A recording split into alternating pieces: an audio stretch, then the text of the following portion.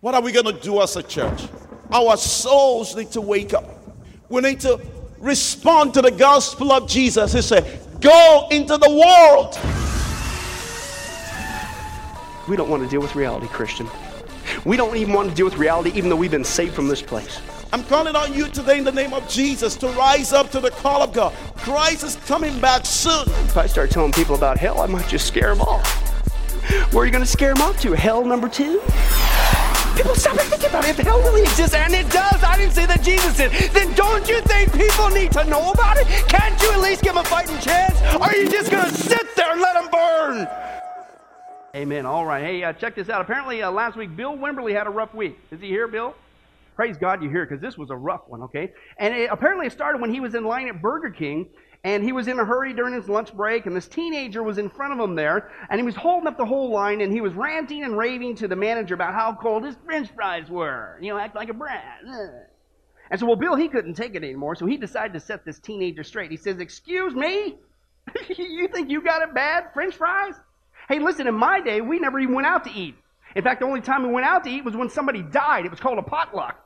And then we had no such thing as microwaves to heat up your goofball French fries. If you wanted to heat something up, we had to use a stove or build a fire. And then if we wanted something as simple as popcorn, we had to use that stupid Jiffy Pop thing and shake it on the stove forever like an idiot, and it still burn it black. And then this internet thing you guys got, we didn't have that stuff. If we wanted to know something, we had to go to the library and look it up ourselves in the card catalog. You don't even know what that is. And this email stuff, we didn't have that either. We actually had to write somebody a letter in pen, in cursive, and then you had to walk all the way across the street, put it in the mailbox, and it took a whole week to get there.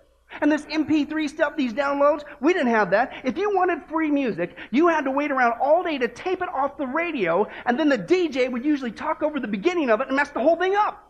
And you want to talk about hardships? We didn't have this fancy stuff like call waiting. If you were on the phone and somebody else called, you got a busy signal just like everybody else. And we didn't have caller ID boxes either.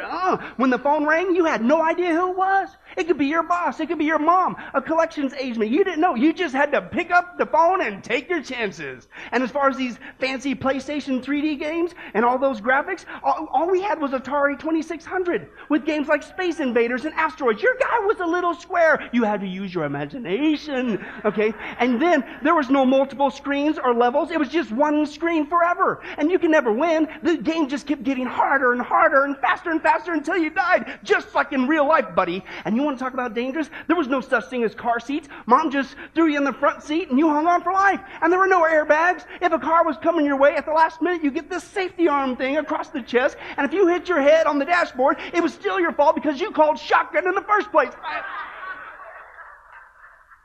I'm sorry. Is my order ready? How many guys say Bill had a rough week there? You know what I'm saying? And praise God he's here today, enjoying the freedom of doing so, okay? But I don't know. But seriously, folks, did you know, believe it or not, I think I've actually found a day that's probably even worse than that one, okay? And it goes something like this. See if you agree. You see, you're driving down the road here in Vegas, okay?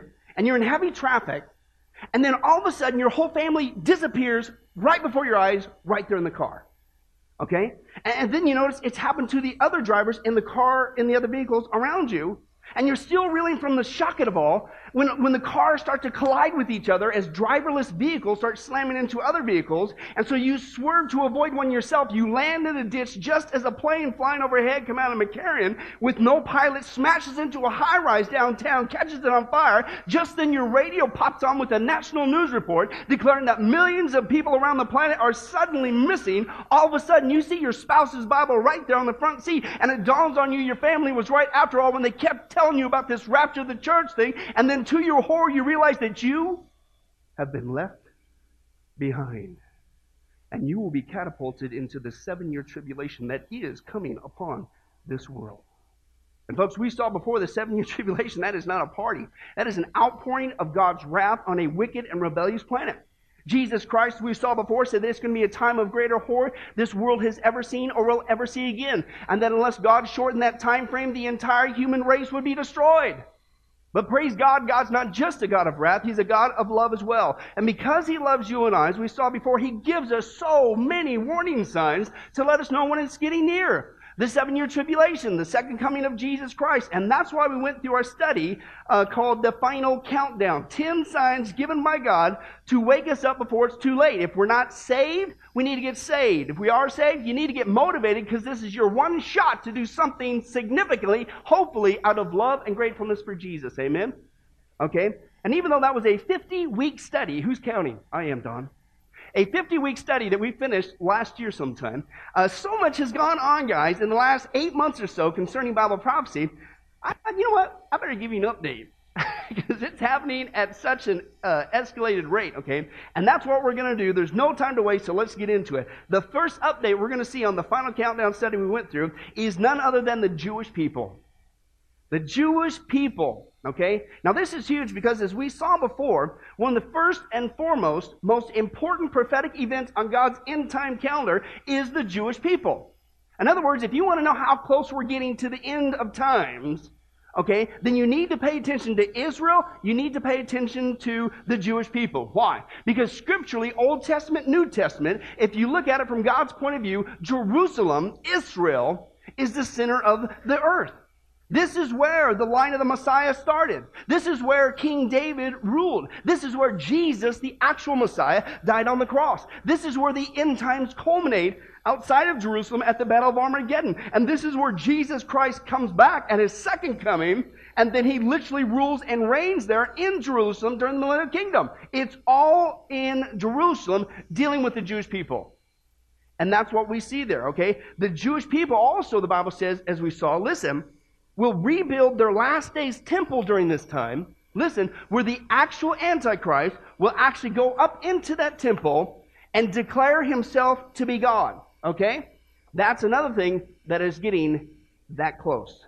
Even closer than it was last time we talked about it. But don't take my word for it. Let's listen to God's. Open your Bibles to 2 Thessalonians 2. 2 Thessalonians 2. Okay, if you find 1 Thessalonians, what do? Keep going, yeah, right. Okay, 2 Thessalonians chapter 2, and we're going to read verses 1 through 4, dealing with the man of lawlessness, or in other words, the Antichrist. The man of lawlessness or the Antichrist. What can you expect when this guy pops back up on the scene? Well, Paul's going to tell us, okay? And he's going to tell us of not just his character, but what he's going to do. Let's take a look if it has anything to do with the Jewish temple, and it does, okay? Stall enough time. When you get there, say move. Move, that's right. 2 Thessalonians chapter 2, verses 1 through 4 says this, concerning the what?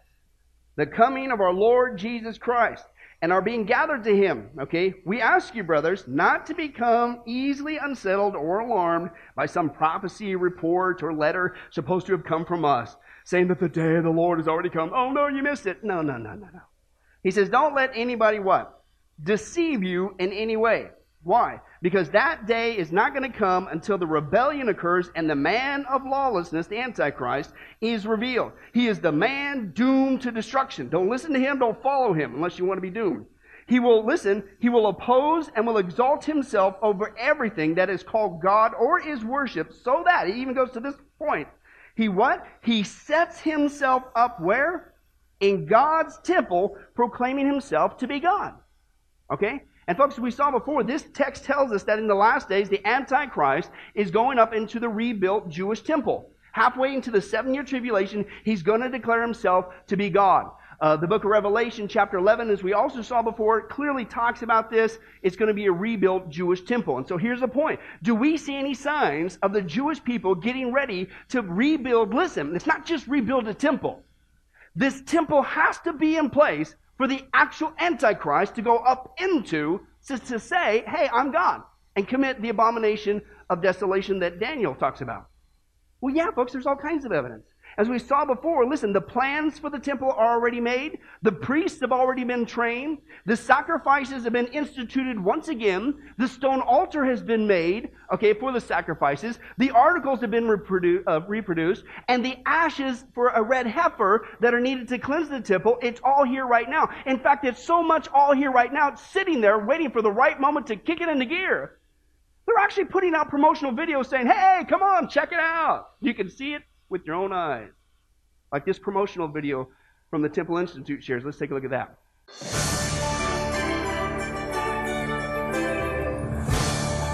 Jerusalem, eternal city of God, The very word is a symphony to the ear for all to whom the Bible is precious.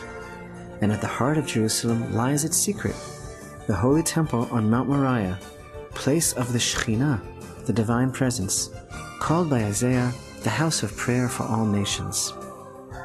For 2,000 years the Jewish people have prayed to return to the land of Israel, to Jerusalem, and to rebuild the holy temple. Today, we have returned. The city of Jerusalem is built up, a thriving, vibrant city. But what of Jerusalem's secret? What of the dream?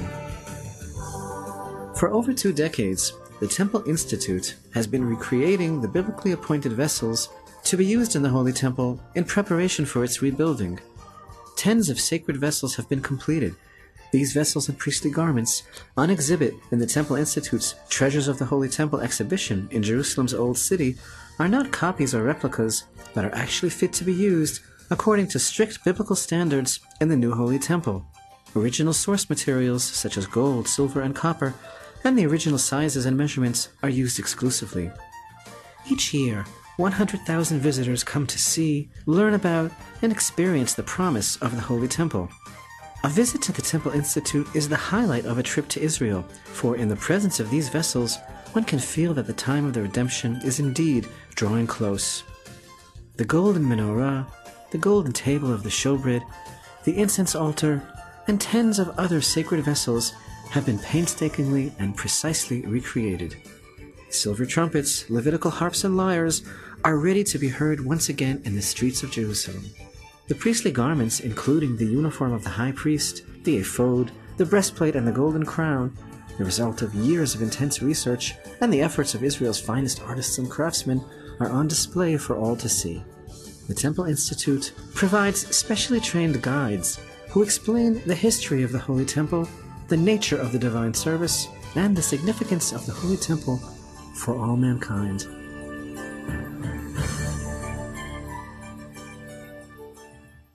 Huh?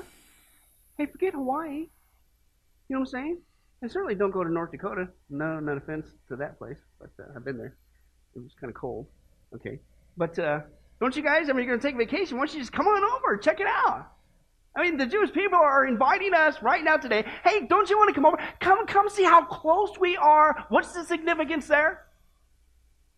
To rebuilding the actual temple that the actual Antichrist will actually go up into and actually say, worship me, I am God. That's how close we're getting. In fact, listen to this. The Minister of Housing and Construction in Israel right now is calling for the construction of the third temple. And I came across this. Even the people, they have such a high expectations. Did you know, listen, that the landlords over there right now are preparing contracts for the arrival of the Messiah, who they believe is going to be the impetus of building this temple. Listen to this, okay? Many in Jerusalem are doing rental contracts that are including an unusual stipulation that when the Messiah arrives, tenants must move out immediately so the landlord can move in and enjoy the ensuing paradise. Check this out. Many Jerusalem residents believe not only that the Messiah will return, but his arrival is imminent. So imminent that they have taken legal precautions to ensure they can return to Jerusalem immediately upon his return. Because the owners, generally religious Jews, are Jews living abroad, and they're concerned, listen, that when they arrive, the Messiah, when he arrives, he will build the third temple, turn Israel into a paradise, listen, and they will be stuck waiting for their apartment tenants' contracts to run out before they can move back. Come on, he's here. Here, I'll just let you go from your lease. They're so expecting it any time now that they're going ahead and being proactive about it, putting it in their rental contracts. As soon as he gets here and builds that temple, all bets are off. I'm moving back in. That's how close they are, folks, to building this temple, okay? But that's not all. Rabbi Friedman, he is the director of the school that is right now, as we sit here this weekend, he is right now training hundreds, not dozens, he is training hundreds of priests for services in the temple. He made this interesting statement. He said, there are 10 studies about the location of the Ark of the Covenant. We read them and studied all of them and reached the conclusion that it's buried in the tunnels under the Temple Mount. Quote, when the day comes, we will get to it. In other words, nobody is going to stop us from building this temple. Not even financing. Did you know that they're actually working on the financing for the temple? Check this out. This is from an Ethiopian Jew. He is suing Israel's major banks because, quote, they're trying to deny him the loans to build the third holy temple. He said this. He says, when they arrived in the country in 1991, quote, we had tears in our eyes and we kissed the land when we arrived. But later we learned that the temple was not yet rebuilt. Listen to what he said. He said, but now God has revealed himself to me and placed upon me the responsibility to rebuild the temple. I have been collecting donations for this purpose, and I've been facing opposition from authorities. The banks are not allowing me to open up accounts to receive donations, much less provide loans. So listen, he is seeking damages in the amount of $35 million, which he said will go to rebuild the temple. One way or another, whether it's through donations or they're going to get sued for trying to put a stop to it, they're going to have the money for it. That's going on, folks, right now as we speak. In fact, right now as we speak, they're getting so close to it, they're even putting out not just advertisements to come on over and visit and check it out, see how close we are. They're actually putting out commercials saying they're that close to building the temple. Here's just one of them. Let's take a look at that.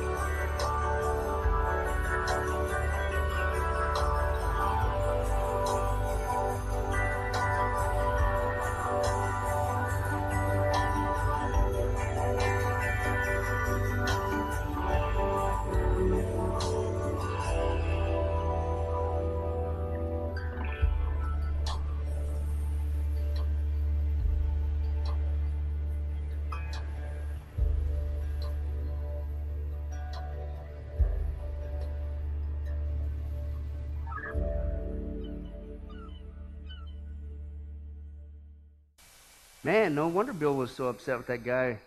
You're worried about cold French fries? Are you kidding me? These guys are ready to build a temple, right? And again, what's the context? This is the actual temple that Paul prophesied. John did too in Revelation 11. Prophesied nearly 2,000 years ago. Here's what you have to have in place in order for the Antichrist to go up into, to put an end to the sacrifice and say, worship me as God. They're ready to build that thing now.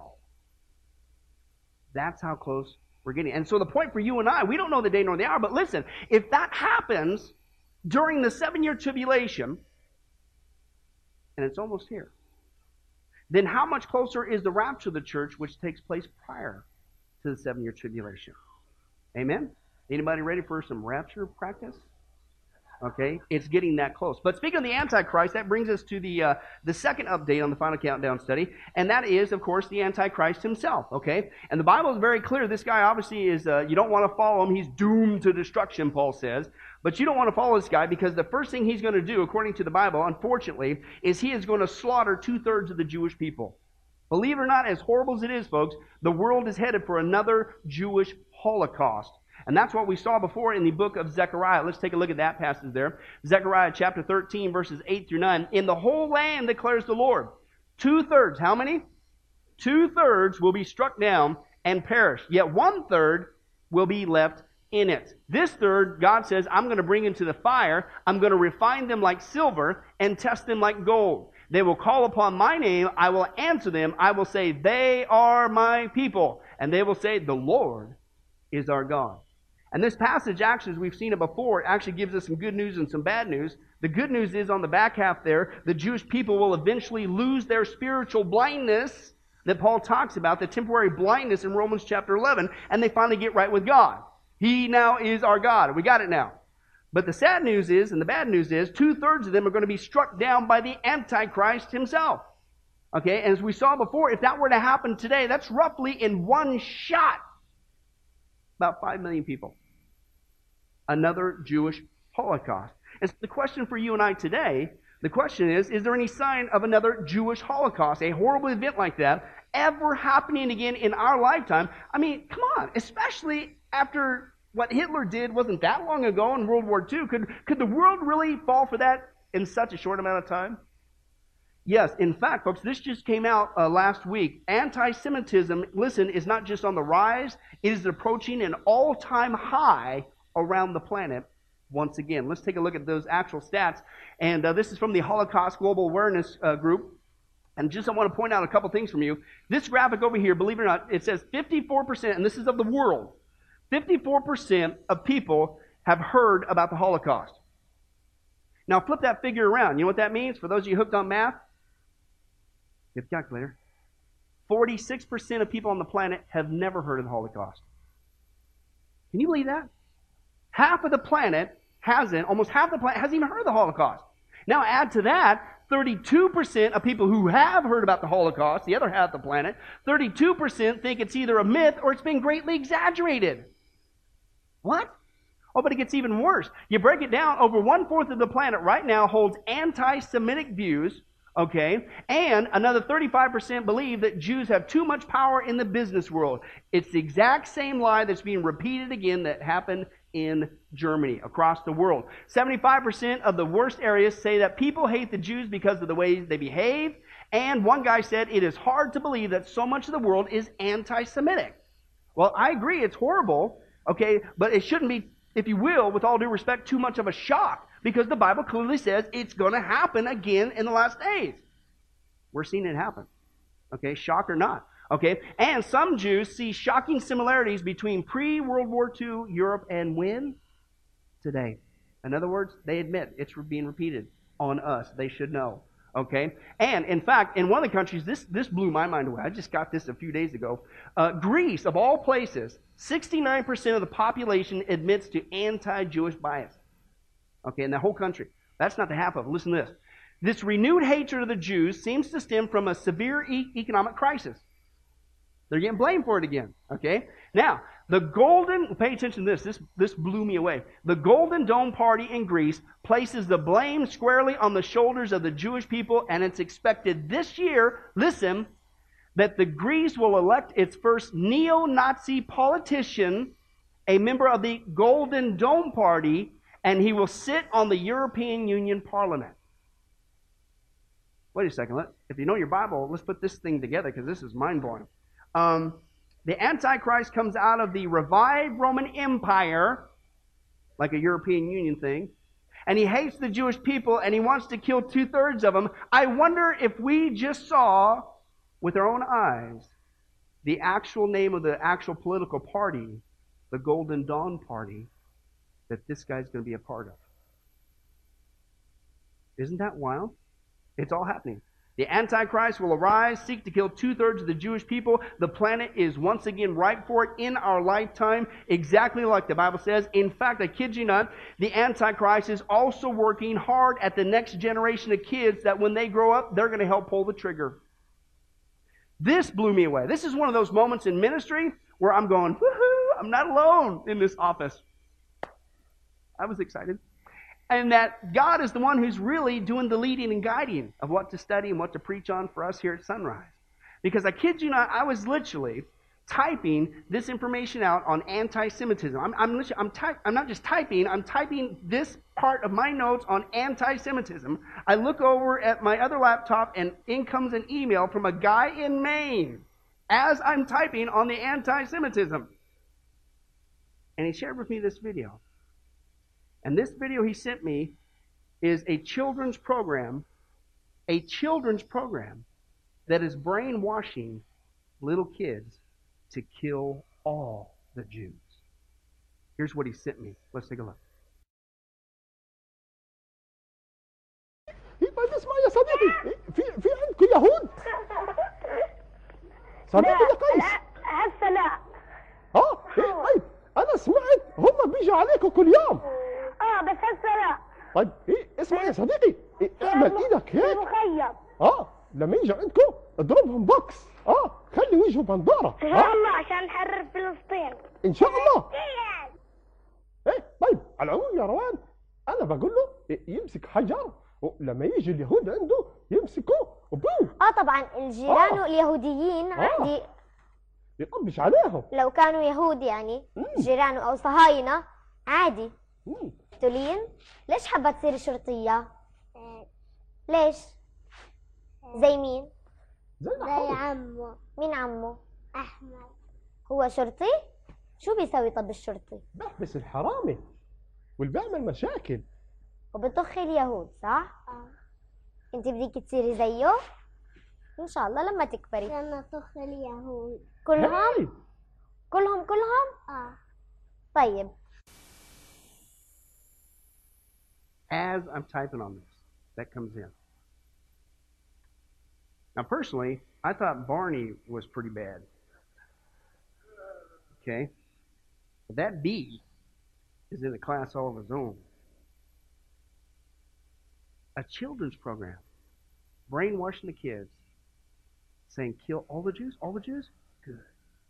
Grow up with that attitude. Made me think this. Maybe we just saw, believe it or not, unfortunately, one of the actual kids that are going to grow up and actually take part of the Antichrist slaughter of 2/3 of the Jewish people. And again, here's the point, folks, for you and I here today. If all this happens during the 7-year tribulation, then how much closer is the rapture of the church, which takes place prior to the 7-year tribulation? We're getting that close. Okay, but that's still all. The second thing we're going to finish up today about the Antichrist is he's going to cause people to worship his image. To worship his image, and the false prophet is going to help with that deceit. Let's take a look at that passage there. Revelation chapter 13, verse 14 to 15 says this, because of the signs he was given power to do on behalf of the first beast, the Antichrist, he, the false prophet, deceived the inhabitants of the earth.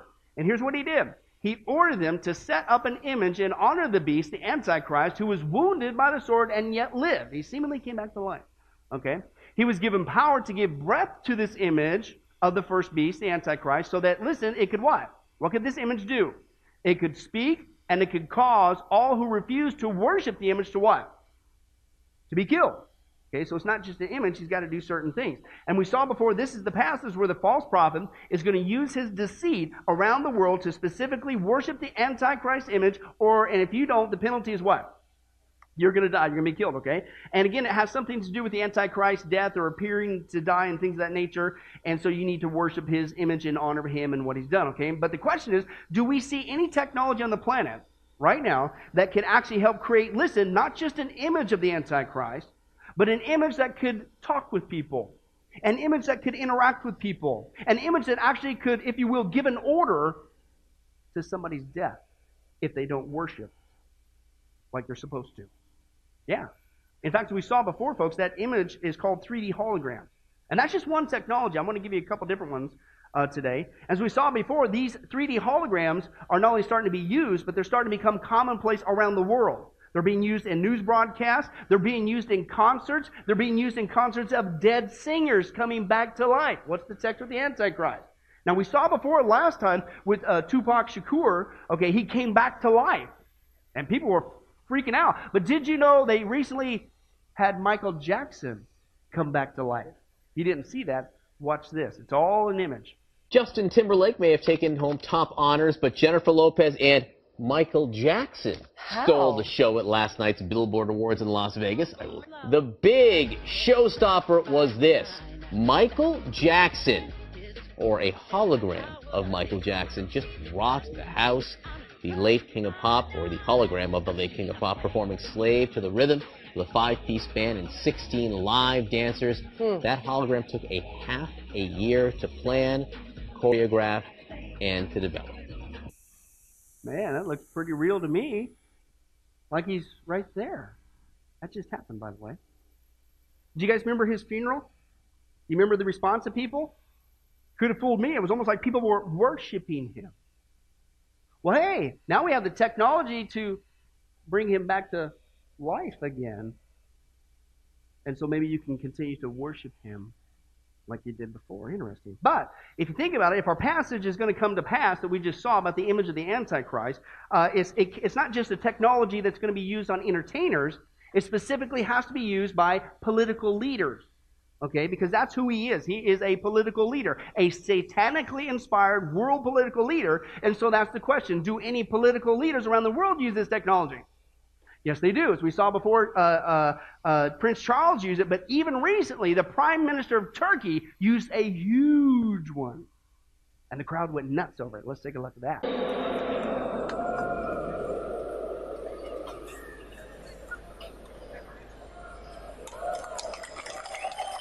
Sevgili izleyenler, sosyallik ailesi, sevgili yol arkadaşlar, hanımefendiler ve efendiler, İstanbul'dan güzel İzmir'i en kalbi muhabbetlerimle selamlıyorum. İzmir'in tüm ilçelerine, İzmir'deki tüm kardeşlerime burada selam ve sevgilerimi yolluyorum. İzmir Büyükşehir Belediye Başkanı. Wow. Looks like people are pretty excited about that image of that political leader. It almost sounds like they were worshiping the guy or something. I'll tell you what. But that's not all, folks. It's that's not the half of it. As we saw before, the Antichrist has a cohort. We just read the text, and that cohort is the false prophet, okay? And he goes around, deceives the whole world into worshiping this image of the Antichrist. And so that's the issue, okay? Wonder of wonders is not just the Antichrist using this technology, it's also the false prophet. Who's the false prophet? The false prophet is a world religious leader who deceives the planet into worshiping the Antichrist. Now, here's the point, folks. Can anybody guess what the new Pope has been doing? You know, a world religious leader? Well, he's not only going around the world right now, and Lord willing, we'll get to that in great detail later. He's not only going around the world right now as we speak, forming a one world religion, okay, but he's also using the same technology to make these global religious broadcasts even in 3D. Check this out. On the 27th of April, the whole world will meet in Rome in St. Peter's Square to canonize the most beloved popes of the 20th century. The Vatican Television Center, in partnership with Sky, presents an unprecedented event in 3D, televised on Sky and distributed to cinemas around the world by Nexo Digital. It will be like being there, thanks to the force of the 3D pictures.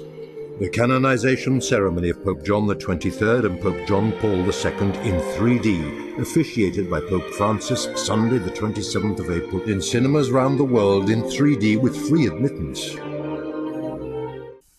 Well, I'm glad at least, Tom, it's free. At least it doesn't come with the strings attached like with the Antichrist. You're going to die if you don't show up.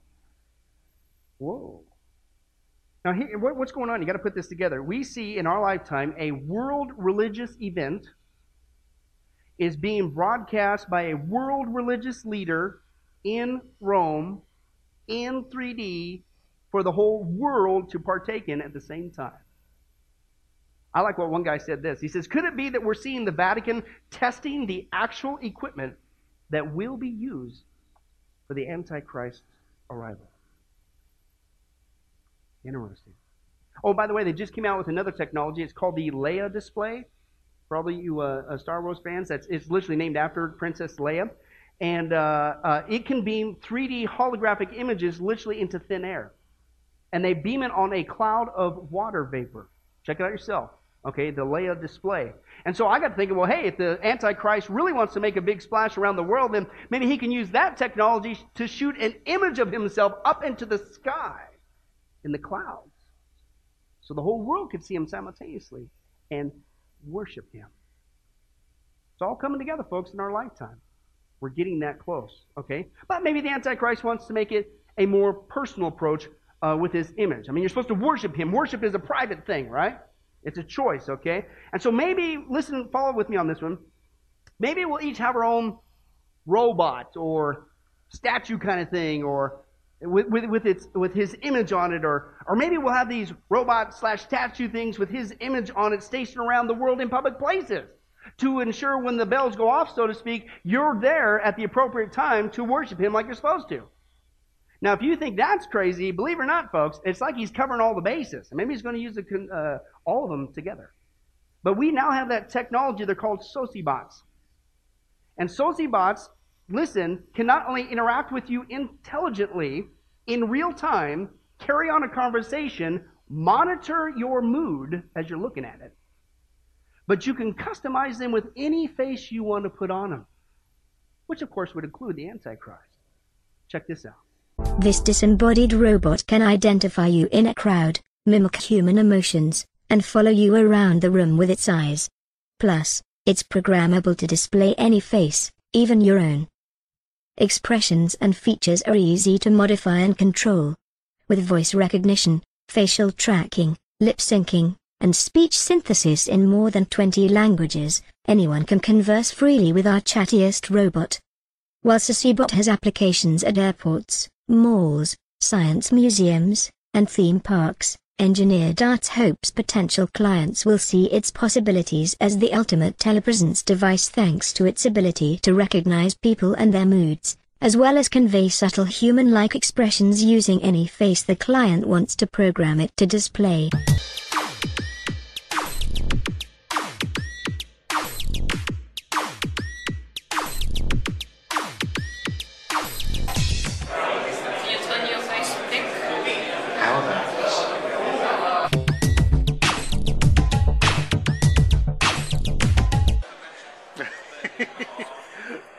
And what is that, sociobot?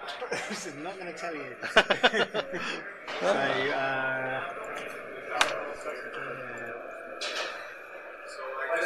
That is really... Oh, it's Hannibal Lecter, isn't it? Hey, we're out here in public. It's switched to the Antichrist. Hey, Bob, better start worshiping him or he's going to kill us.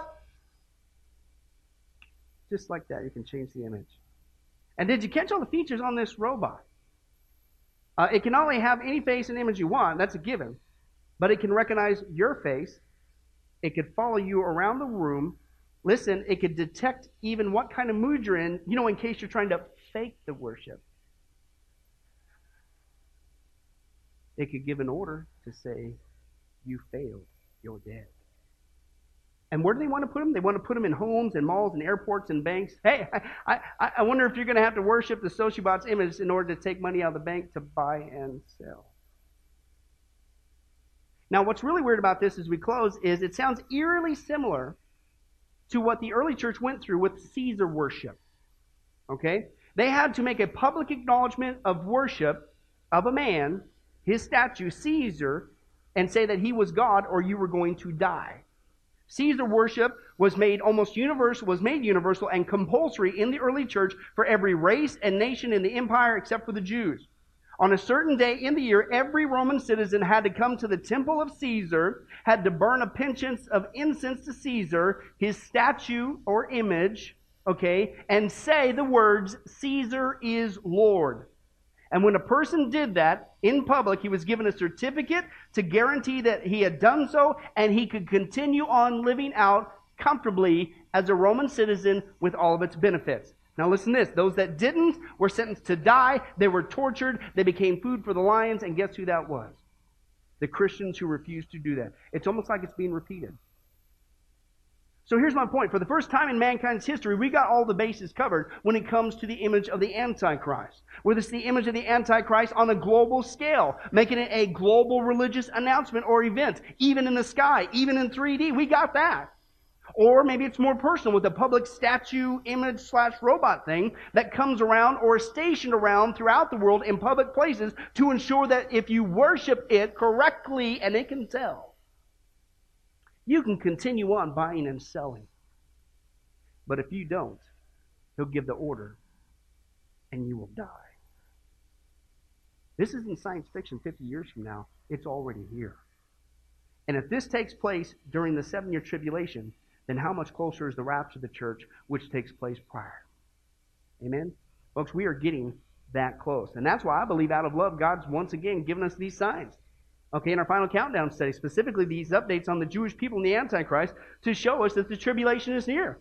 We better get motivated, and if we're not saved, we better make sure we are. And this is why Jesus said this. He said, Luke 21:28, when these things begin to take place, what do? Run for the hills and freak out? Are you kidding me, Christian? Jesus Christ is coming back to get us. This is a sign he's coming back to get us. So you need to stand up, lift up your heads, because your redemption is drawing near. And so again, as always, the point is this, folks. If you're here today as a Christian and you're not doing anything for Jesus after all that he's done for you, shame on you. This is the one time, the short time that we need to get busy working together, being used of him to hopefully and prayerfully do something for him to say thank you. Thank you for saving me from hell. But if you're here and you're not a Christian, you are going to hell if you don't accept Jesus as your Savior. And so I invite you to heed these warnings, heed these signs before it's too late. In fact, Jesus, he even gives a second warning. He says, unfortunately, most people aren't going to listen on the planet. Did you know that? Matthew chapter 7, verse 13. This is what Jesus said. It's a challenge from him. He said this, enter through the what? Narrow gate. Why? Because wide is the gate and broad is the road that leads to destruction, and many enter through it, the bulk of the planet. But small is the gate and narrow the road that leads to life, and how many? Only a few find it. So according to Jesus, unfortunately, the bulk of the planet is not going to listen to him. Is not going to listen to these signs. They are going to wait, unfortunately, until it's too late, and they're going to be catapulted into the 7-year tribulation to their own destruction. They're going to continue on this broad road that leads to destruction. They're going to think maybe what some people think today. Hey, I go to church services. I must be a Christian. Hey, I try to be a good person. I must be a Christian. I had some water splashed on me one time. I must be a Christian. That's the broad road that leads to destruction. Jesus said there's only going to be a few that escape that lie and truly surrender to him so as to escape going to hell. We'll close in prayer after this. There is no hope. This generation will fill hell quicker than any other generation will so through unless God in mercy fills us. When he speaks about few finding eternal life, he's talking about those who profess his name. Among those who call Jesus Lord, few of them will find eternal life. Nobody purposes to go to hell. They all think to get right with God before the end. And most men make shipwreck. Few there be that find it. You mean all those many people, they just lived a life all hell-bent, and they wanted to go to hell, expected to go to hell, men don't expect to go to hell. And most go. Because we already know these people consider themselves disciples, and they call Jesus Lord, Lord. But their life is not marked by the will of God. And so to sum this up, this is what's being said. Depart from me. Those of you who considered yourself my disciples and even emphatically declared me to be Lord, but you did not commune with me, and you lived as though I never gave you a law to obey. I just described American Christianity. Even though they said, Lord, Lord, we did many mighty works in your name and went to church every Sunday. He dismisses them as evildoers because they did not have the holiness without which no one will see the Lord. It also means that there are many church-going people who believe that they are saved because they once prayed to receive Jesus, not realizing that the proof of the genuineness of that prayer is perseverance in faith and holiness. He who endures to the end will be saved, not those who endure halfway to the end and then abort. I believe my ministry would be a failure if you came to this church 5 years, 10 years, 20 years, 30 years, and then went to hell for all eternity. And I would agree. I'm not here to cast doubt, but I'll tell you one thing. You can get all kind of things wrong in life, but don't get wrong. The Bible says, my king is the king of the Jews. He's a king of Israel. He's a king of righteousness. He's the king of the ages. He's the king of heaven. He's the king of glory. He's the king of kings. And he's the Lord of lords. That's my king. I wonder, do you know him? My king is a sovereign king. No means of measure can define his limitless love. He's enduringly strong. He's entirely sincere. He's eternally steadfast.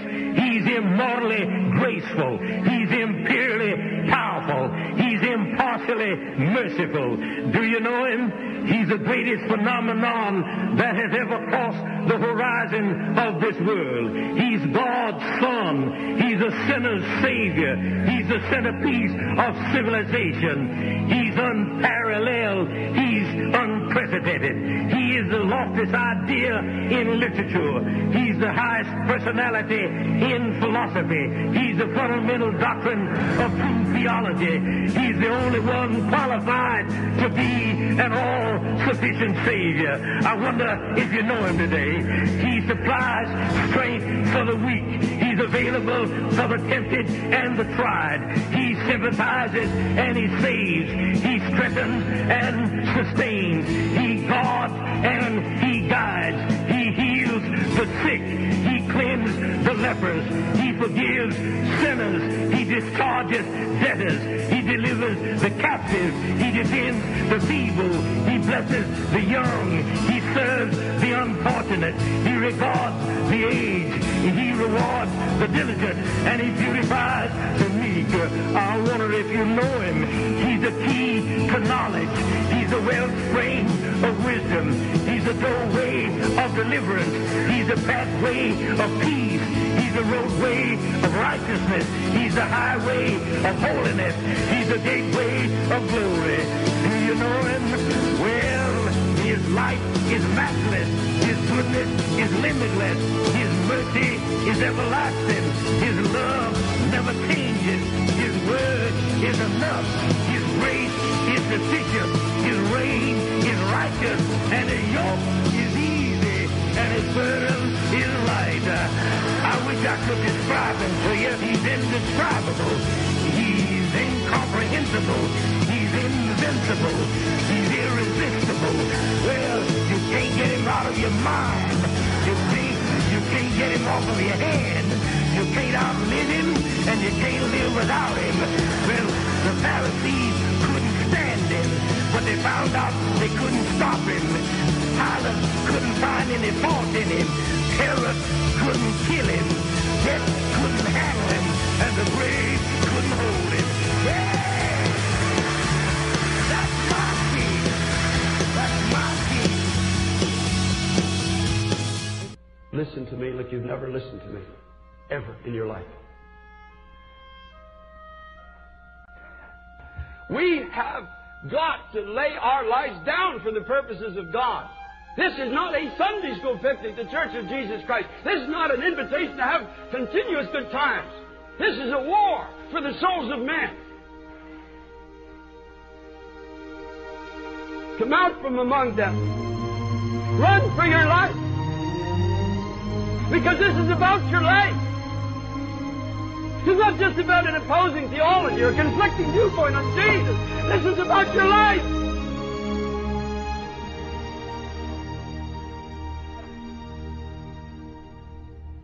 My mind is forever branded with the story that I heard of police officers from the city of New York.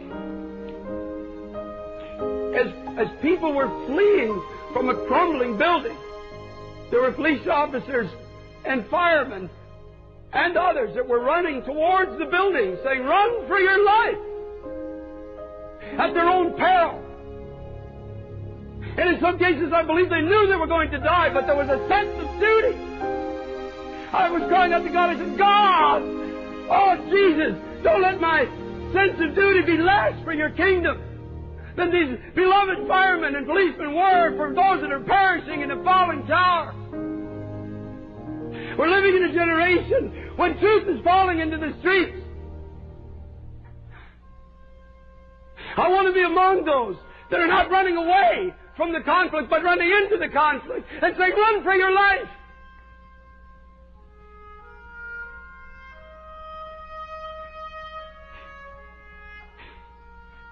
Run from gospels that focus only on success and prosperity. Run! Run from those who use the name of Christ only for personal gain. Run from those that are picking your pocket in the name of Jesus. Run! Run from gospels that only focus on self-improvement. Run!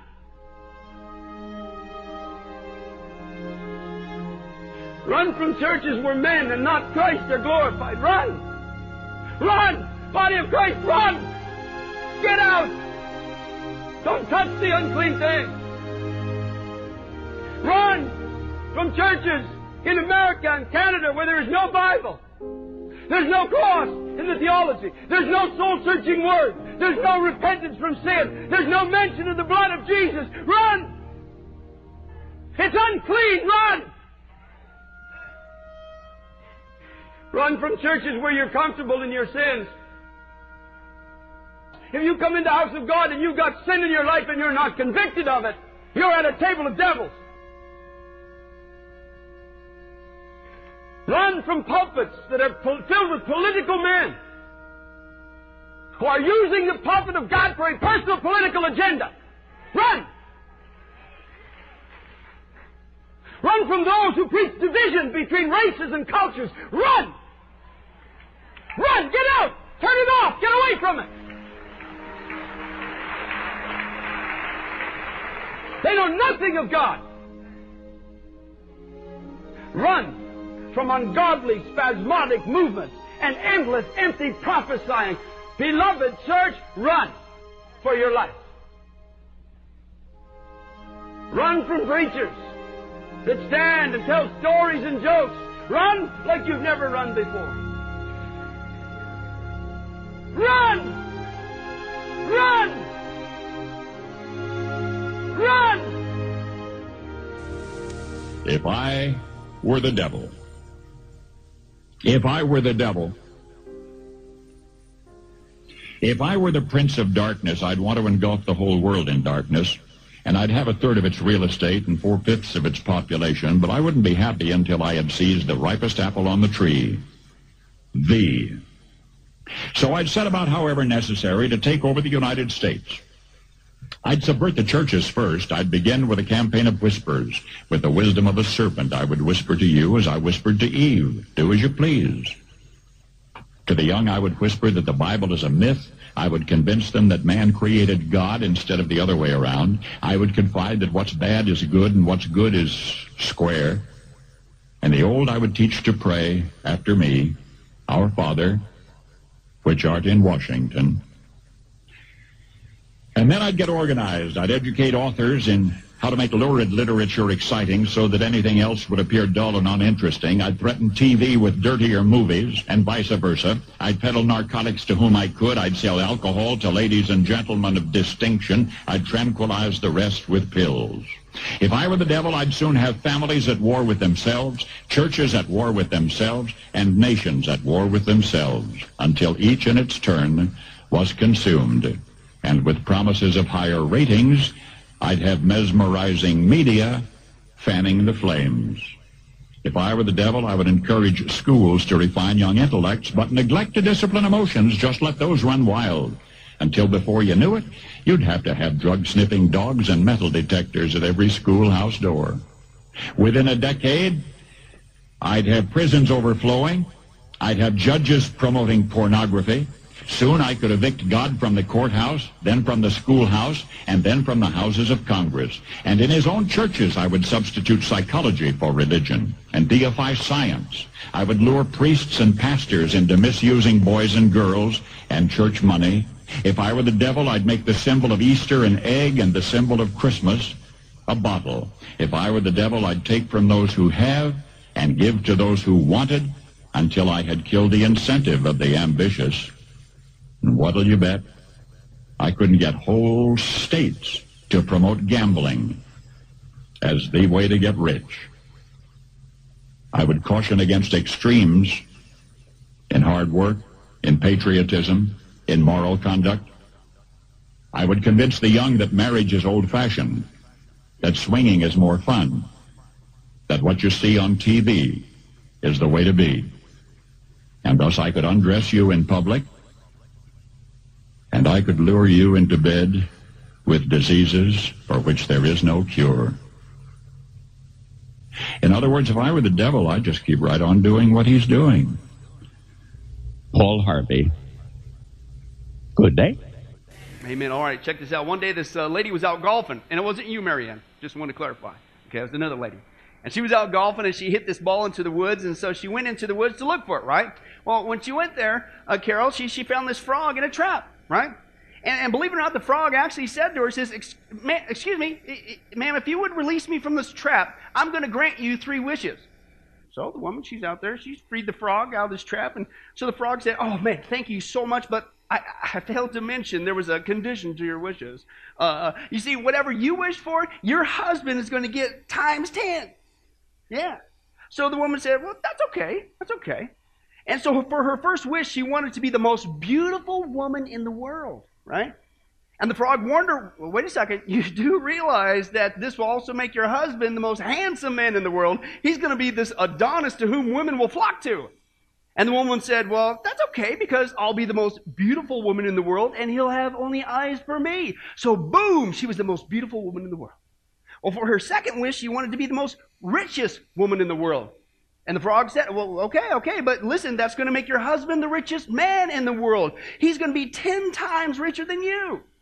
And so the woman said, well, that's okay, because, what's mine is his, and what's his is mine. So boom, she was the richest woman in the world. Well, finally, the frog asked her about her third wish, and she said this. She says, I think for my third wish, I'd like to have a mild heart attack. Yeah. Took a little bit, but you got it. Okay? And the moral of the story, for those of you who didn't get it, is women are clever, don't mess with them. Okay? And men, the very fact that the ladies clapped over that means we're in trouble. Okay? Is the big issue there. But folks, believe it or not, as troubling as that is, okay, did you know that I've actually come across something even more troubling than that? It's a real life scenario that's going to happen one day, and it goes like this. You wake up one day only to discover that millions of people all across the planet have suddenly disappeared, even your Christian family. But you didn't. And to your horror, you discovered, oh no, you have been left behind, and you're going to be catapulted into the 7-year tribulation. And hello, that's not a joke. Folks, we've seen many times before, the Bible is very clear. The 7-year tribulation is an outpouring of God's wrath on a wicked and rebellious planet. Jesus Christ himself said, listen, that time is going to be the greatest time of horror that humanity has ever faced or ever will face, and that unless God did shorten that time frame, the entire human race would be destroyed. But praise God, God's not just a God of wrath, he's a God of love as well. And because he loves you and I, folks, he's given us so many warning signs to know when the tribulation is near and when you better get motivated for the rapture. You don't want to miss it, okay? And that's why we're going to continue to look at our final countdown update, okay, to keep you and I here at Sunrise from experiencing the ultimate bad day of being left behind, even worse than messing around with women and frogs. Believe it or not, as serious as that was, okay? And if you were here last time, we saw the first 2 updates was on the final countdown update was the Jewish people and the Antichrist, okay? If you recall, and there we saw that the Jewish people really literally are on the verge of building that last days temple. Why is that significant? Because that's the actual temple that the actual Antichrist is actually going to go up into and declare himself to be God. It's that close. And then we saw, sadly, how the Antichrist is not going to have apparently much trouble slaughtering 2/3 of the Jewish people. Yes, unfortunately, another Holocaust is coming. Okay, 2/3 of the Jewish people, like Zechariah says, because right now as we sit here, there's a massive global hatred towards the Jews like never before, even after World War II. It's coming back. And then finally we have the technology for people to worship the Antichrist image all over the world in public. Okay, it even has the ability to speak back to them and give out an order to kill somebody if they don't worship them. All that's right here, which means we're living in the last days. We don't know the day nor the hour, but man, it is getting close. But that's not all. The third update I wanted to hit on the final countdown study is none other than modern technology. You talk about God and a sense of humor and obviously encouragement. Modern technology, and it just happens to be the week we got all this stuff. Well, it's almost like God's mapping this thing out for us. What do you guys think? Sure. Thanks, Tom, for that vote of confidence. The rest of you, I'll keep praying for you. But no, seriously, modern technology, folks, it's not just huge for BBS. Modern technology, all these gadgets, all these things that we do, the information, just go on the internet and surf. The fact that we even say that, we're immersed in it, we have no clue. That's one of the biggest signs you're in the last days. But don't take my word for it. Let's listen to God's. Open your Bibles to Daniel chapter 12. Daniel chapter 12. And at the end of the book of Daniel there. Daniel, of course, was written by Daniel. You guys are on the ball. Daniel chapter 12. The very last chapter there in this fantastic book the book of Daniel, and it clearly is talking about the end times. He's going to talk about what God's going to do in the opening part here of the Jewish people. Maybe we'll get into that some other time. But then he's going to give Daniel a couple signs to indicate how do you know you're in the last days, the end of days, okay? Let's take a look at what those aspects are. Daniel chapter 12, when you get there, say move. All right, that's a good enough consensus for me. Let's start. At that time, he says, at the end of times, at that time, Michael, the archangel, the great prince who protects your people, will arise. Now there's going to be a time of distress such as has not happened from the beginning of nations until then. But at that time, your people, everyone whose name is found written in the book, will be what? Delivered. Multitudes who sleep in the dust of the earth will awake, some to everlasting life, others to shame and everlasting contempt. Those who are wise will shine like the brightness of the heavens, and those who lead many to righteousness like the stars forever and ever. But you, Daniel, close up and seal the words of the scroll until what? The time of the end. Well, how do I know I'm getting close to that? Because many will go here and there and what? Increase knowledge. Okay, is what he says there. Now, again, this is the classic passage we've seen before. Daniel gives a couple of indicators of how do we know we're in the end of times, the last days, whatever you want to call it, okay? He starts off there, notice the activity of the archangel Michael. We talked about this before. Unfortunately, as we saw last time, the Antichrist is going to slaughter 2/3 of the Jewish people. John picks up on what Daniel seals up here in the book of Revelation, and he says the archangel Michael, Revelation 12, is going to sovereignly protect him. So that's what he's talking about there, okay? But he also mentions a couple other things. He says people, and it's on a global scale, the end of times, people are going to be traveling here and there all over the earth, and there's going to be an explosion of knowledge, right? And so here's the point for you and I here today. Can anybody guess what in the world is happening right now all over the world? Both of these, man, we're traveling all over the earth like never before in the history of mankind. And knowledge, as we're going to see, is getting out of control. It's growing exponentially, which means this passage has the potential of being fulfilled right now before our very eyes. According to the book of Daniel and what we see in our society, we are living in the end of times. And the first way that modern technology reveals this is what he talked about there first, the increase of travel. The increase of travel. And again, as we saw before, when Daniel writes down the words of this prophecy, okay, the mode of travel was basically the same for mankind for thousands of years, right? I mean, it stayed the same. It's only in the last century that we see a major change in the mode of transportation. Mankind for thousands of years, about the fastest we could travel was about 30 miles an hour on horseback. And it didn't change. From Adam to Alexander the Great to Abraham Lincoln, it was pretty much, that's your fastest mode of travel. It was a horse. But in our lifetime, in the last century alone, we have gone from the horse to the horseless carriage, the car, right? And we have gone from a top speed of 30 miles an hour to hundreds of miles an hour. Especially here in Vegas. Have you been there in the traffic? Well, these people, no. But, well, actually, yes. But anyway, in just a few decades, what's going on in our lifetime? We rush here and there on an average of, listen, 15,000 miles a year. Last time we talked about this, it was at 14. It's now gone up. And we used to have an estimated 1 billion cars traveling here and there all over the planet. By 2025, we've already surpassed that. Since the last time. We've already surpassed it, and now they're estimating it's going to be 1.7 billion cars on the road by 2035. It's speeding up. Everybody wants to rush here and there, like Daniel said, okay? And then believe it or not, everybody's going to get in on this action. You might think there's certain people who can't drive a car. Not anymore. Thanks to modern technology, pretty soon we're not even going to have to drive our own car. Everybody on the planet can rush here and there exactly like Daniel said they would be, thanks to Google.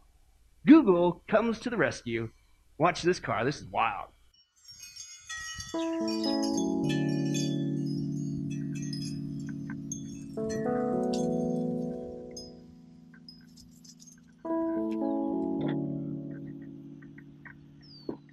Good morning, Steve. Hey, Nathaniel, how are you? Doing just great.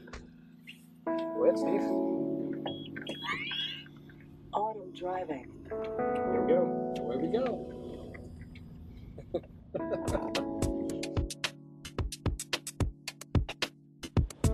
Look, Ma, no hands. No hands anywhere. No hands, no feet. No hands, no feet. No nothing. I love it.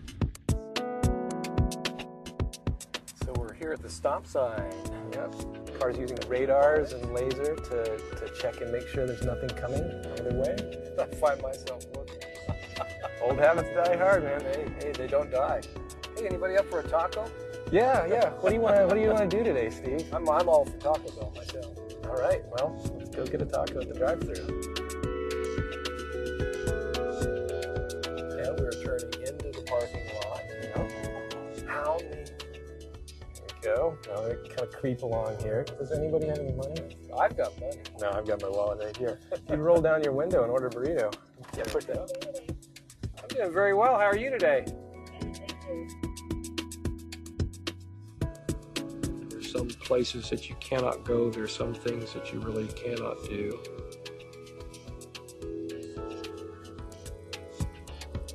Where this would change my life is to give me the independence and the flexibility to go the places I both want to go and need to go.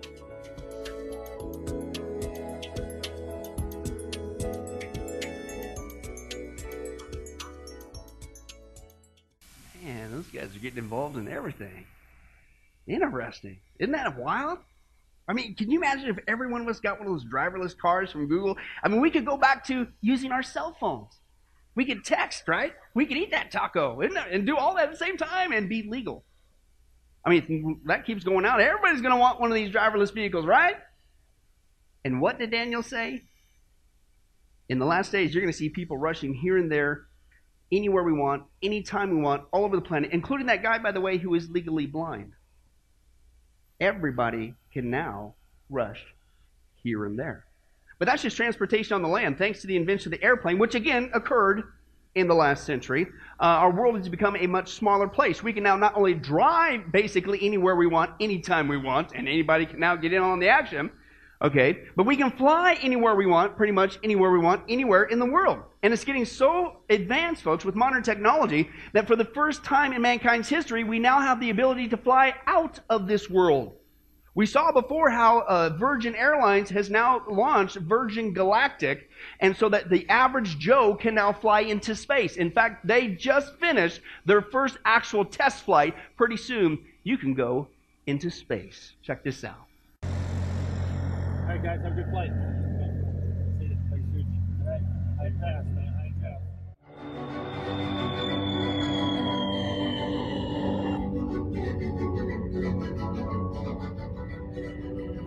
9, 8, 7, 6, 5, 4, 3, 2, 1.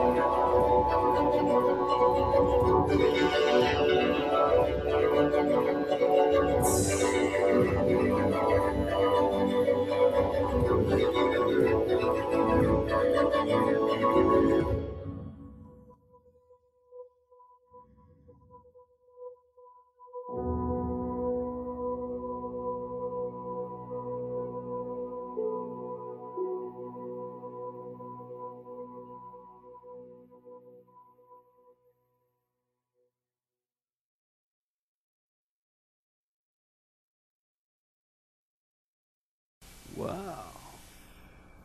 Now, I know what you're thinking, John. You're thinking, man, if I could just get one of those on my truck, I'd make it down to L.A., get that bulgogi stuff in record time. That's right, but you're missing my point. That's not what I'm bringing this up, but okay. Folks, this isn't make-believe. This is actually going on right now. Can you believe the days that we live in, and it's growing exponentially? We now have the ability where pretty soon, if you will, the average Joe, you and I can fly into space. Just like we're talking, cash. There wasn't big cash right now, but I think if they continue on, just like anything else, starts out expensive, it comes down eventually as the technology grows. But that's still all. For those of you who want to go even further, then Virgin Galactic can take you. That's right. For the first time in mankind's history, we now have people getting the average Joe to Mars. I'm not making this up, folks. This is a brand new technology out. They call it the Vasimer rocket. And no, John, you don't want one of these. Okay? And this technology, I'm going to share with you the interview from the inventor. He says this technology, for years we've been stuck at how do we get people to Mars? We're not going to be able to, their bones are going to decay because they're in space for too long. They've now reduced that time from a matter of 2 years to just a matter of days with this new rocket. It's called the Vasimer rocket. Let's take a look. Hello, my name is Franklin Chang Diaz. I am a physicist and an engineer. I was also a NASA astronaut for 25 years and had the opportunity to fly on 7 space shuttle missions. We are developing a new type of rocket engine. We call it the Vasimer engine. And it is a rocket like no other rocket that you might have seen in the past. It is a plasma rocket. There are 6 basic missions that we are currently considering for the use of the technology. These are asteroid retrieval, orbital debris mitigation, space station reboost, lunar cargo, deep space, and asteroid deflection. Our goal, we intend to use our technology to transform space transportation. Which includes, in our lifetime, being able to get a person, if you wanted to Mars in a matter of days. These are the days we're living in. Okay, and this is occurring when, folks? Right now, and it's escalating, and it's all happening in our lifetime. And here's the significance. What did Daniel say? When you see people rushing here and there, whenever they want, wherever they want, all over the world, even out of the world. Hey, it's not just cool. It's a sign you're living in the last days, and you need to get motivated.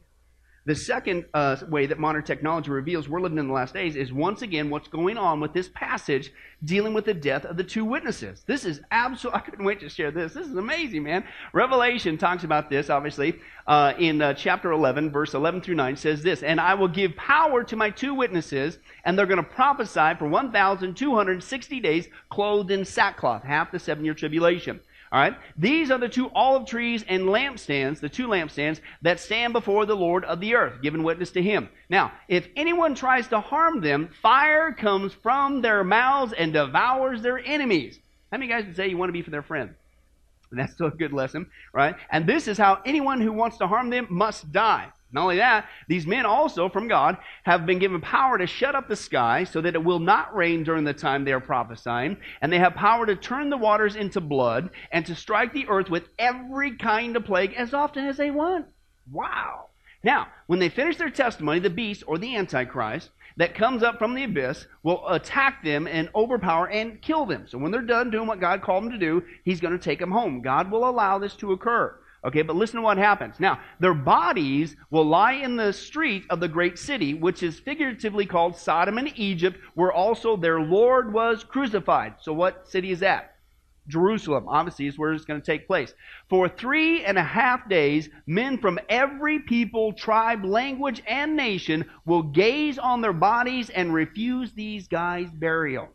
Okay? Now, what's going on with this text is pretty amazing, and if we're going to get the prophetic significance of what it has to do with you and I, we have to once again take a look at the historical setting. Imagine what it must have been like for the Apostle John. He's writing this vision down nearly 2,000 years ago.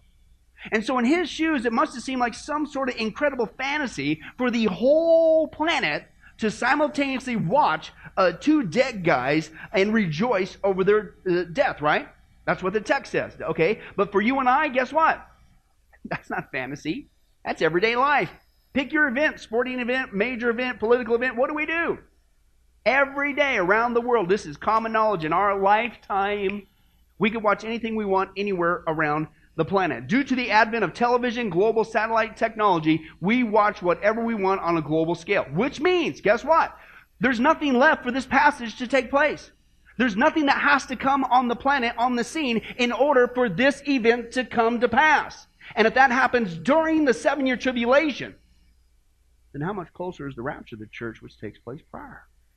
We have the technology to pull this off, but that's not all. The text there says one more thing. The whole planet not only watched this whole event, which we can do right now, okay, but it clearly said they did one more thing. Let's take a look now at the next verse, Revelation 11, verse 10. Here's the second action step. They washed their bodies and they did this. Verse 10, the inhabitants of the earth will then gloat over them and will what? Celebrate by sending each other gifts because these two prophets had tormented those who live on the earth. They tormented them. You know, the preachers of righteousness. That sounds like today. You preach righteousness and people, oh, you tormented me. That's the level of wickedness that we're getting to. But again, what's amazing about this action step, they not only watched their bodies, but this action step, put it again, 2,000 years ago in John's shoes, okay? This must have totally blown his mind. Not only how in the world could the whole planet watch two dead bodies for 3.5 days around the world, but he says right here, how in the world are they going to be able to celebrate and send each other gifts from around the world, and it has to get there within 3.5 days because that's the context, right? Well, folks, you and I, once again, that's common sense. For the first time in mankind's history, we have a global distribution network. It's never been here before. Thanks to modern technology, we have a global transportation system that's hooked up to a global communication system that's linked to a global supply chain system that's overseen by a global trade commerce system that allows us to go down, as we saw before, to get fresh crab meat shipped to us from Thailand.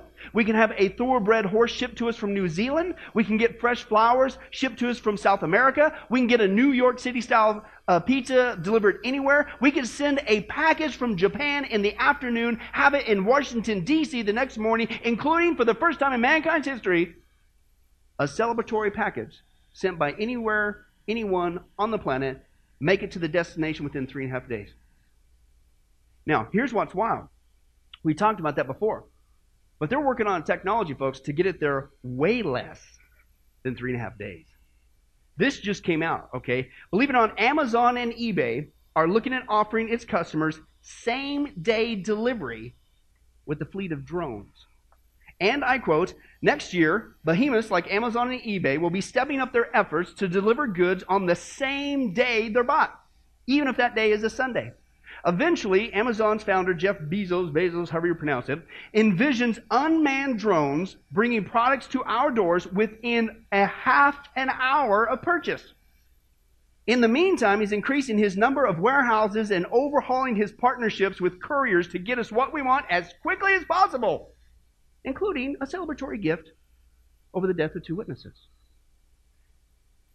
Here's the actual demo video. This is how we're going to get stuff real soon. Watch this. This is wild.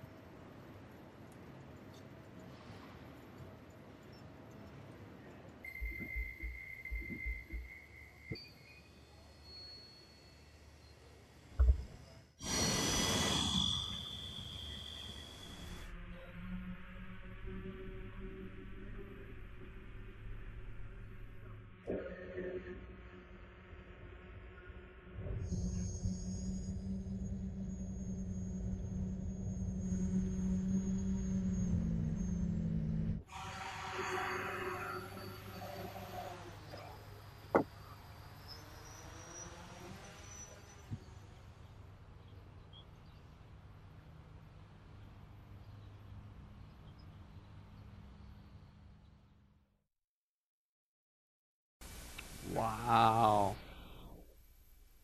Now, man, don't laugh too heartily at this one, but you know, as men, we know this is true.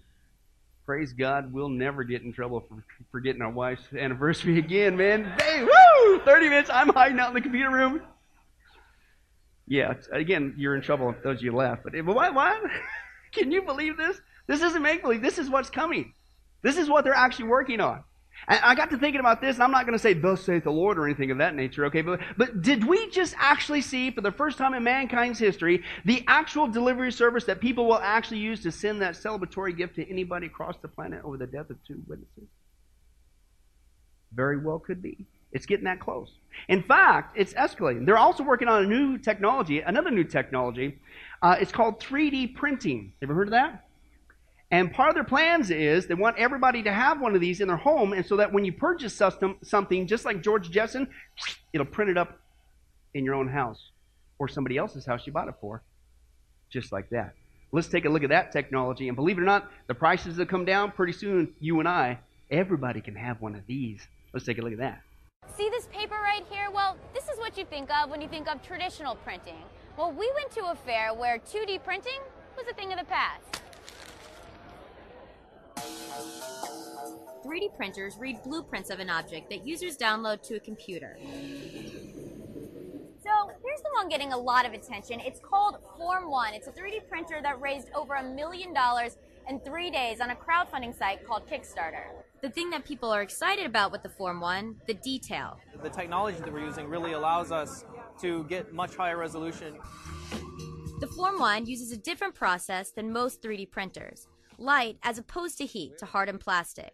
Tech that was previously too costly. The printer builds support structures around detailed shapes that users can break off after it dries. Similar to the way that people do desktop publishing now, people are going to be designing things and printing them. Here's a sign that 3D printing may be becoming mainstream. MakerBot opened up a retail store just recently here in New York City devoted to selling those printers. Being able to go into a retail store and see it in action and touch the things that it can make, it really opens up people's minds to the possibilities. MakerBot just released its Replicator 2. It's a faster model that produces higher resolution products. Industrial 3D printers have been around for decades. They've been used for everything from printing prosthetic limbs to food. Interesting. Now, men, not to sidetrack you again, but honey, get out of that room. Come out of there. I know you forgot my anniversary. No, I didn't, honey. Just waiting for something to print. Be right there. Love you. Can you imagine? Hey, food? Hey, I wonder if that might be one of the celebratory gifts that will send somebody a cake over the death of 2 witnesses. It's all here now. And Daniel said, whenever you see people having this ability to gloat over 2 dead bodies simultaneously anywhere in the world and send gifts to anybody anywhere in the world within 3.5 days, and we've got it way less than that now. He said, you better wake up. That's a sign. You're living in the last days. But that's not all. The third way modern technology shows us we are living in the last days is this increase of knowledge. That was just to travel. Daniel talks about that second aspect. Let's take a look at that verse again. Daniel chapter 12, verse 4. But you, Daniel, close up and seal the words of the scroll until the time of the end. Here's your 2 signs again. Many will go here and there. Boy, we see that, don't we? And to increase knowledge is what he says there, okay? And again, when Daniel writes the words of this prophecy, you got to put it back in his shoes. The amount of retrieving and sending information, acquiring information, was severely limited compared to what it is today.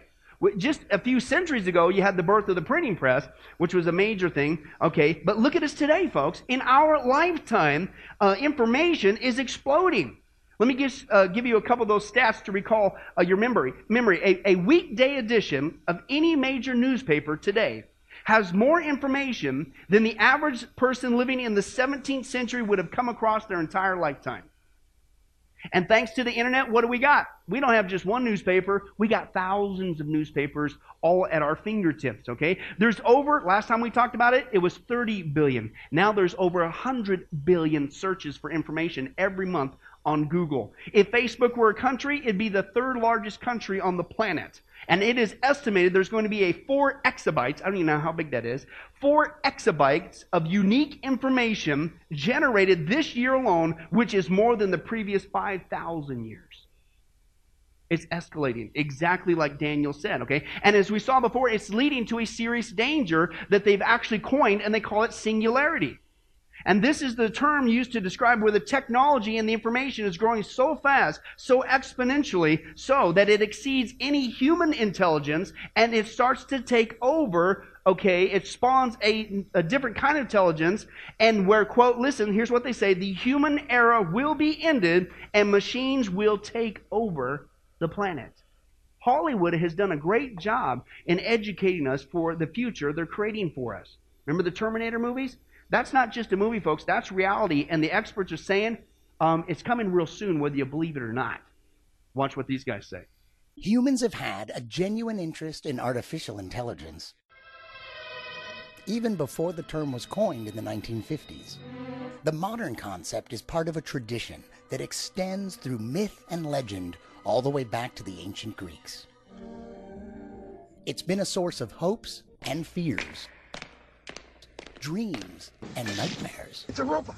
Will our creations be our allies or our mortal or immortal enemies? Until recently, it didn't really matter. The ability to create intelligent machines was impossibly out of reach. But Ray Kurzweil believes it's not only probable, but inevitable, and coming sooner than you think. The inventor and author has become the most outspoken prophet of the coming technological singularity. By the time we get to the 2040s, say 2045, we'll be able to multiply human intelligence a billion-fold. That will be a profound change that's singular in nature, so we use this term. A label first used in 1993 by computer scientist and science fiction writer Vernor Vinge. Vinge predicted that within 30 years, we would create a superhuman intelligence, and shortly after, the human era would be over. You know the terminology that the Bible uses? It's called the time of the end, according to the prophet Daniel. Oh, and by the way, that Ray Kurzweil guy that he just happens to be one of the top dogs for Google, who is acquiring all this information. Interesting. And what Daniel says, he says, listen, when you not only see people traveling here and there, but you see this explosion of knowledge all over the world, even to the point where it threatens to take over the world. Google and all. It's a sign you're in the last days.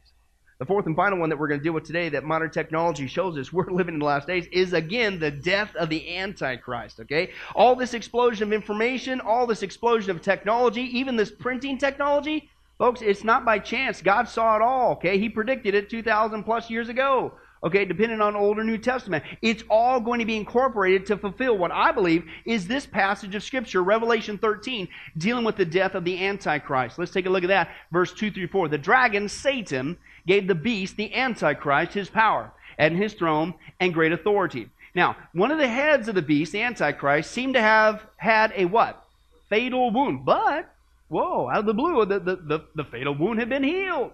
Well, because of that, the whole world was astonished, and they followed the beast, the Antichrist. Men worshiped the dragon, Satan, because he had given authority to the beast, and they also worshiped the beast and said, man, who is like the beast?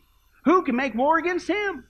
In other words, Crone translation, this guy is seemingly invincible. You kill him, he gets this seemingly this fatal head wound, and all of a sudden he seemingly comes back to life. Who doesn't want to follow this guy? He's invincible. We'll worship him, is what he's talking about there. And so the question for you and I here today, how do we know we're getting close to the fulfillment of this passage of Scripture? Certainly the two witnesses, that's easy. But what about this one? Do we see any technology on the planet right now that can give the appearance, if you will, of somebody coming back to life, including the Antichrist? Yeah. In fact, folks, for the first time in mankind's history, we not only have the technology for somebody to seemingly come back to life, to give the appearance of them coming back to life, but we have the ability to print new body parts for them right on the spot, including maybe a portion of his head that had a wound. You see, this is the other side of 3D printers that they're working on. Watch this. This is wild. It may be the most eye-catching development in printing since Gutenberg invented the printing press 600 years ago. A machine that can make copies of almost anything, but this time in 3D. It seems like science fiction, but 3D printing is already in use, building hearing aids, jewelry, even parts for NASA. Now, the technology is becoming available to anyone, meaning you can turn your garage into a small factory. So what would you build if you could create anything? Have a look. What you're watching is an ear being printed. Layer upon layer, tiny droplets are deposited, building up the structure. So this is someone's ear? This would be printed to be someone's ear. Oh my goodness. The project is a type of 3D printing called bioprinting, led by Dr. Anthony Atala at the Wake Forest Institute for Regenerative Medicine in North Carolina. Same technology you have at your very own home, but instead of printing sheets of paper with ink, you're actually printing tissues with cells. The premise is simple. Send a scanned image of a body part to the printer, and the machine starts building. Ears, noses, fingers. Dr. Atala's goal is to transplant the parts directly into patients. Which, according to the Bible, very well could include the Antichrist. Certainly if he's going to need this new body part from some sort of a head wound, maybe an ear's just going to be one of the things they print out for him, and any other organ for that matter. Folks, these are the days that we live in. For the first time in mankind's history, we can print body parts for people just in time for this fatal head wound of the Antichrist. Okay? But speaking of fatal wounds, we don't have the technology to make body parts so people to come back to life, if you will. Okay? But for the first time in mankind's history, we have a movement out there that is promoting this, and much more we'll see in a second. It's called transhumanism. And these people want to bring people back from the dead, literally, to achieve a so-called man-made immortality. And as wild as that is, you think, oh, they're never going to do this. This is nuts. No, folks, this is like Frankenstein reality right now. These people are dead serious. So much so, folks, listen, that they have already got, I'm not making this up, they have already got FDA approval right now for human suspended animation trials to preserve somebody's body when it dies so they can, print another one up, clone one up, whatever, okay? They're that serious about it. But their ultimate goal is to preserve the human brain and transform it, hence transhumanism, into a computer, listen, image. Anybody else can have an image we know about in the Bible? Antichrist. A computer image inside of a computer to seemingly extend their lives forever. Hollywood just came out with a fantastic propaganda film promoting this technology, and it's not make-believe, okay? It was that movie with Johnny Depp called Transcendence. That's all about transhumanism. That's not make-believe, folks. That's reality. That's what these guys are working on. In fact, they're so serious about it, they have already produced, with this exponential growth of knowledge, how soon they're going to be able to pull it off, to create somebody's existence into an image and have them live forever. Watch this. 2013 to 2014. New centers working on cybernetic technologies for the development of radical life extension rise.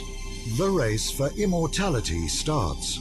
2015 to 2020. The Avatar is created. A robotic human copy controlled by thought via brain-computer interface. It becomes as popular as a car. In Russia and in the world appear, in testing mode, several breakthrough projects. Android robots to replace people in manufacturing tasks. Android robot servants for every home. Thought-controlled avatars to provide telepresence in any place of the world and abolish the need for business trips. Flying cars. Thought-driven mobile communications built into the body or sprayed onto the skin. 2020 to 2025, an autonomous system providing life support for the brain and allowing it interaction with the environment is created. The brain is transplanted into an Avatar B.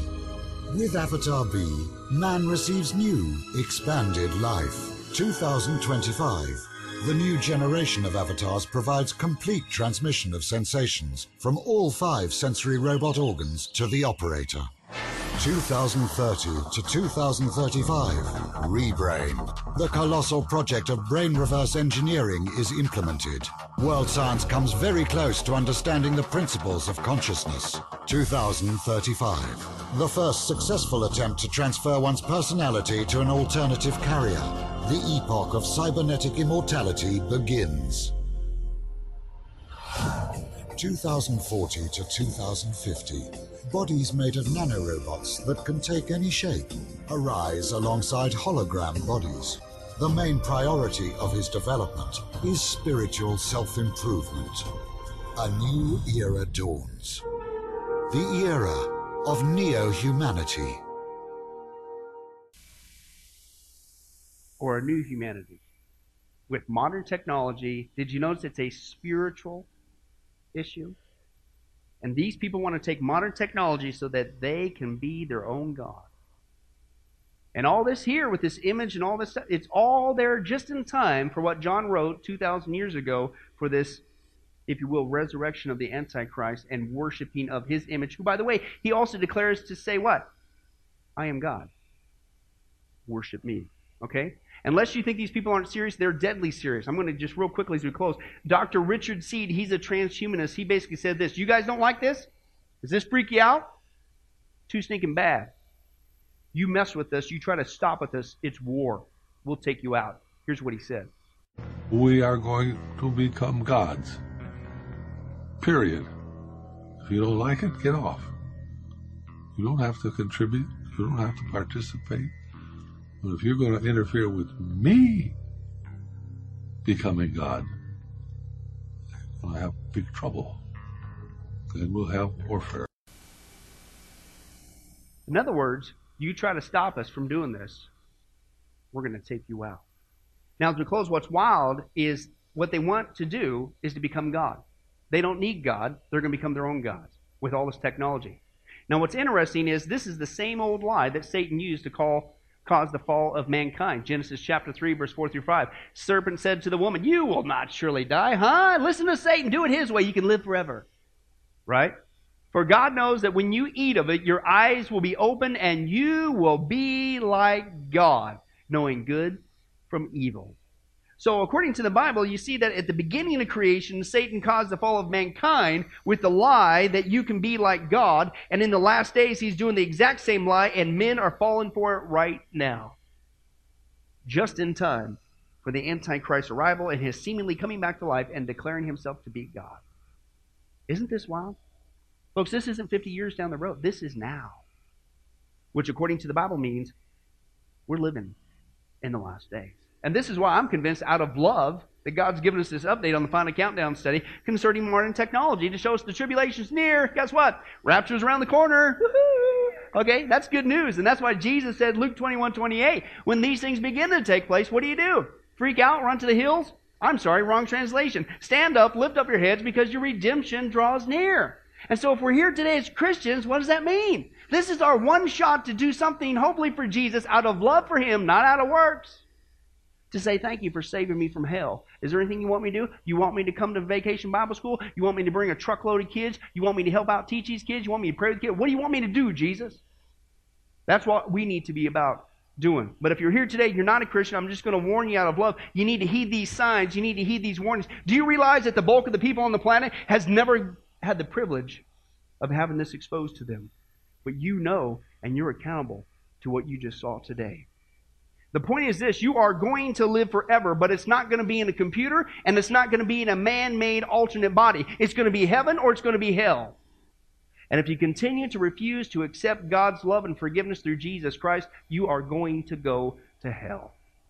No technology can save you from that reality. The only way out is through Jesus Christ. Accept Him today. Amen? Let's pray. Well, hi, this is Pastor Billy Crone of Sunrise Baptist Church and Get a Life Ministries, and I hope you enjoyed today's study.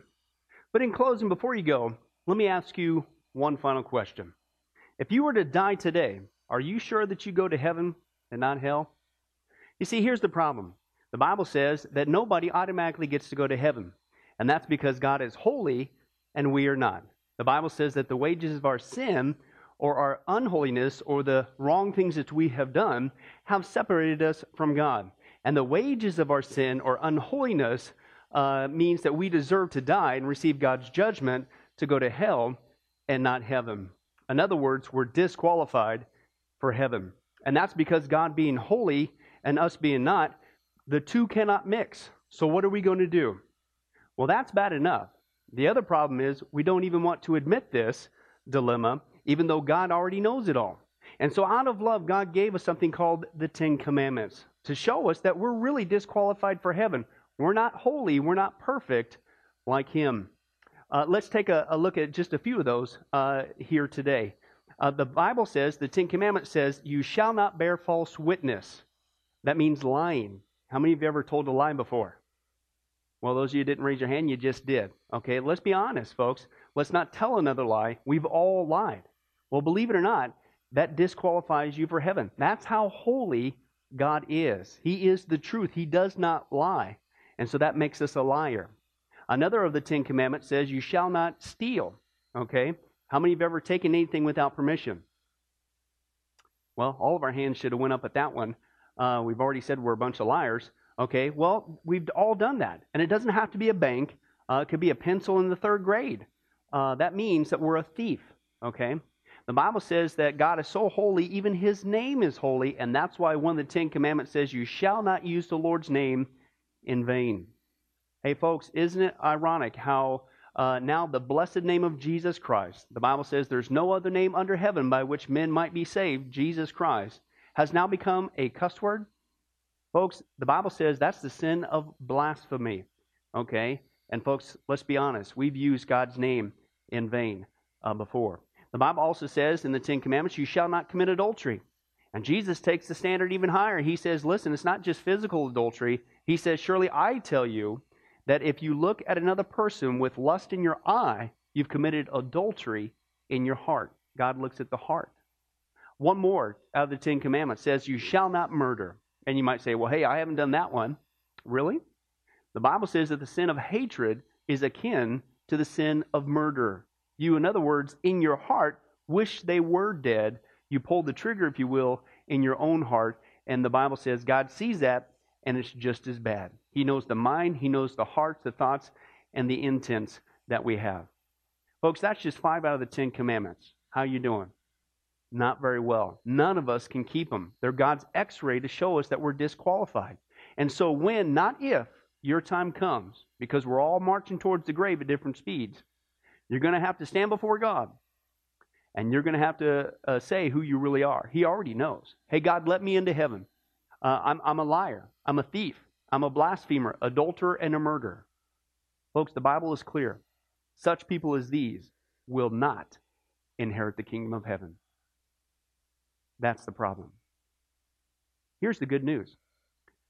God so loved the world that he sent his one and only begotten Son, Jesus Christ, that whoever believes in him, what he did on the cross on our behalf, that we will not perish, we will not go to hell, but he will give us the gift of eternal life.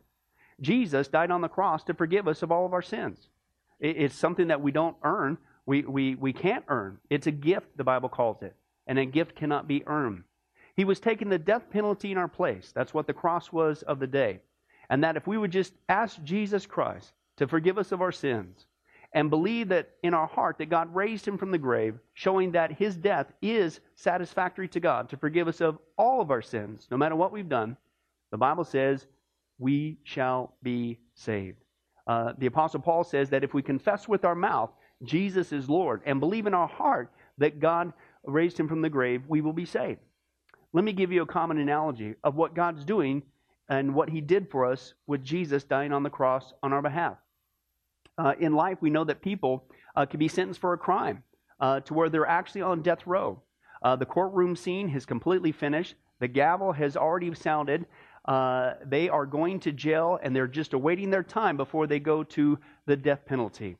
As they're sitting there in the jail cell, it's a proven fact they did what they did. Everybody knows it. They're just waiting for that time for their number to come up, so to speak, and walk down that hall and be executed.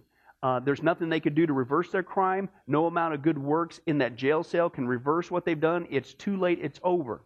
But believe it or not, there's one way that people even today can get off a death row.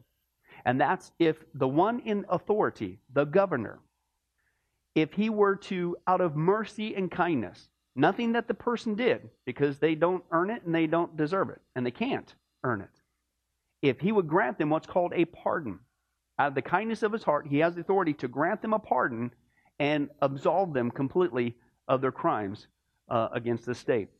And did you know that there's actually been people that this has happened to, that the governor, out of mercy, has granted them a pardon as a gift, and they've gone down to the jail cell and handed that person, extended it through the bars, here, I'm granting you a pardon. If you would just receive it, you can go free right now. And did you know that there's actually been people who've said, no, I don't want your pardon. And so what happened is, of their own doing, even though they had a way out, they still had to go to the death penalty. Folks, can I tell you something? That's what God did for us with Jesus dying on the cross. He sent his Son to take the death penalty in our place. God has the authority to grant us through Jesus a complete pardon. And every day that you're still alive, God is extending to you spiritually this pardon, but a pardon does you no good unless you reach out and receive it by faith. Won't you do that today? Won't you call upon the name of Jesus Christ? Ask Him to forgive you of all of your sins, to trust in His work on the cross to pardon us from all of our crimes, our sins against God. God loves you.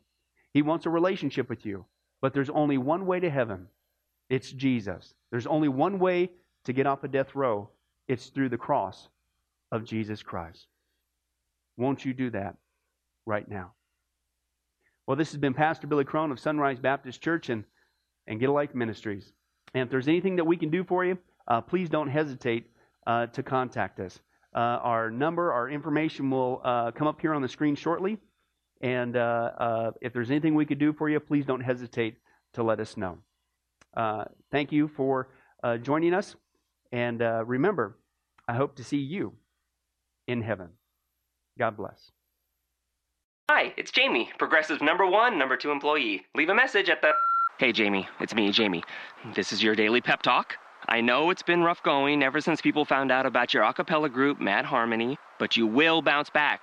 I mean, you're the guy always helping people find coverage options with the Name Your Price tool. It should be you giving me the pep talk. Now get out there, hit that high note, and take Mad Harmony all the way to nationals this year! Sorry, it's pitchy. Progressive Casualty Insurance Company and Affiliates. Price and coverage match limited by state law.